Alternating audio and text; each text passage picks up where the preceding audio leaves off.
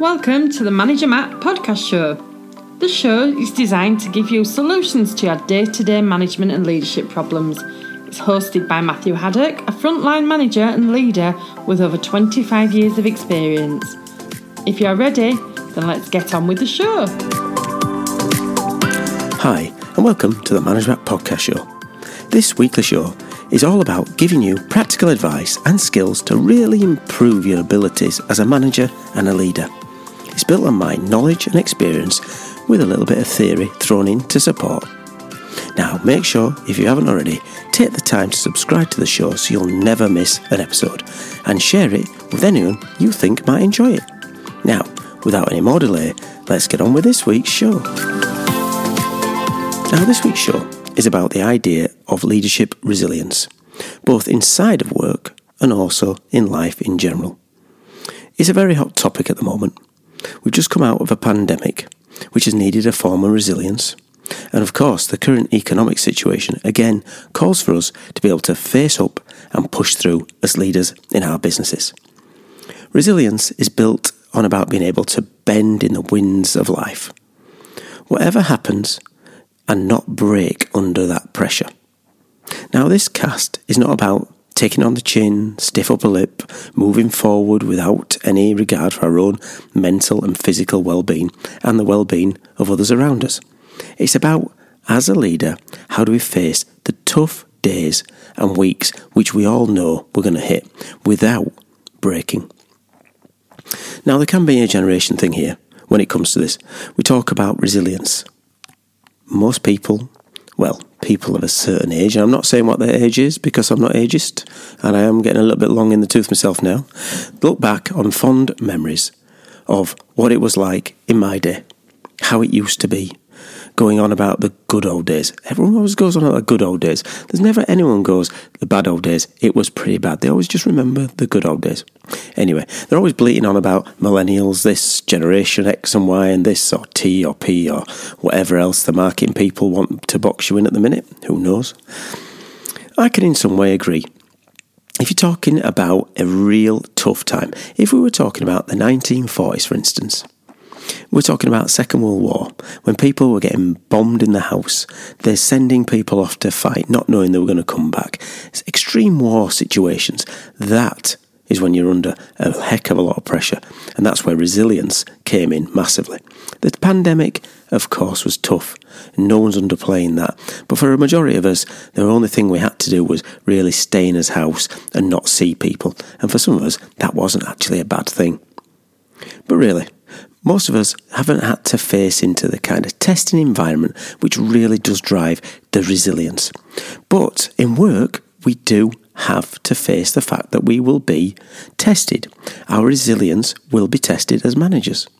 So a good question from there should be, is resilience learnt, or is it bred into you at an early age? Does it come from experience and exposure? And is it the ability to bounce back a teachable skill? Now, you will probably think that seeing as this is more of a teaching podcast, then I'm going to say yes. Well, I think it is. It's a kind of skill you can improve with a set of patterns and behaviours. And as we all know, behaviours can be learnt. It makes sense that you can have learnt resilience. Now, in my working life, I've had to face into some tough, challenging times, which has tested my own personal resilience. Jobs and bosses particularly who have taken me to the edge. I remember the Sunday night fears. That fear of actually having to wake up and go into work, a terrible place to be. And I remember physically making sure I was as far away from a certain senior leader when I would know he was on site. I'd spend more time downstairs, out of the way, on the production floor, because I didn't want to bump into him, because I knew that he would test my resilience to the max. Now, with more time and experience, I look back and think, what a daft thing to do. But I've always prided myself on having a resilience to get the job done. And I then start to question, has that in some way cost me? Did my dogged resilience, getting on with it, affect my home life? And I would have said yes. So the more I think about it and the more I've studied, the more I can see that there is some points that if you look at, you can actually improve your own leadership resilience. And I've bunched these into 10 different factors that I'm going to go through. They're not saying these are the only 10 that can help build resilience, but I think these are 10 that can really get you started, even if you're just thinking about how does grounded and how does resilience affect our working lives. Let's start with the first one, grounded optimism. Having that optimistic view of the world and having it grounded helps you with the resilience, because you know that if you've got a grounded optimistic view of the world, it makes it much easier to bounce back, to be resilient. If you're almost at rock bottom all the time in your work and you think everything is down and glum, then it's very hard when those little knocks come, because they're definitely going to send you off track. You need to face into your fears. It's also a good thing to have a moral compass. Be who you are. Live to your values. And if your values don't fit the company you're in, it's about time you looked at a different company. I know I've changed jobs purely down to the values of that business did not fit to my values. I wouldn't live with my own moral compass because I found it grinding me down. It affected my resilience.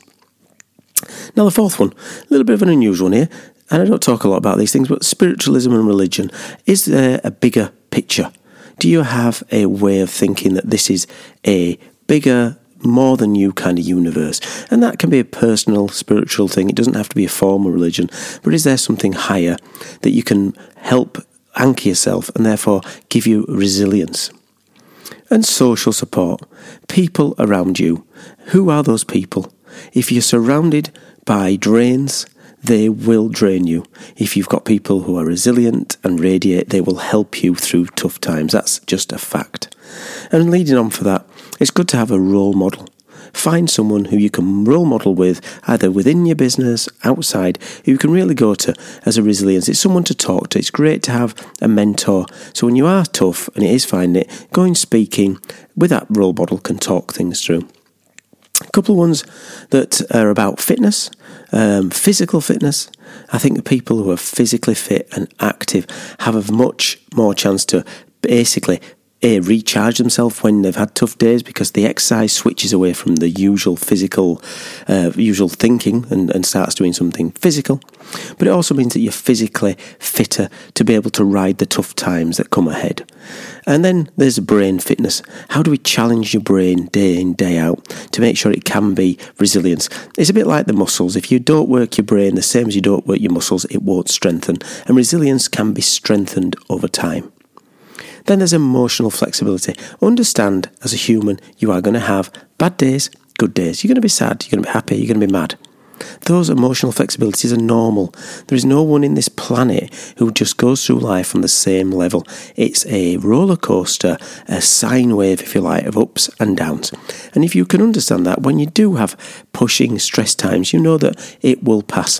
Very famous line, this too shall pass. Meaning and purpose is the last one I want to talk about. Have you got some meaning and purpose, an orientation for your life? Something, again, bigger than yourself. Not just turning up and putting widgets in a box, but actually in the more longer term, purpose and meaning helps resilience. When things get hard, you can anchor yourself to say, actually, we're going to get there. This is a tough day, but tomorrow's going to be better. And we're going to move this business forward. So those are my top resilience tips. And I think that if you take them on board about having the idea of a grounded optimism, facing the fact that you will be happy, sad, having a strong moral compass, having people around you who support you, having that idea of brain and physical fitness, and having the meaning and purpose makes it much, much more easier to be able to move through and have a leadership resilience when times do come tough.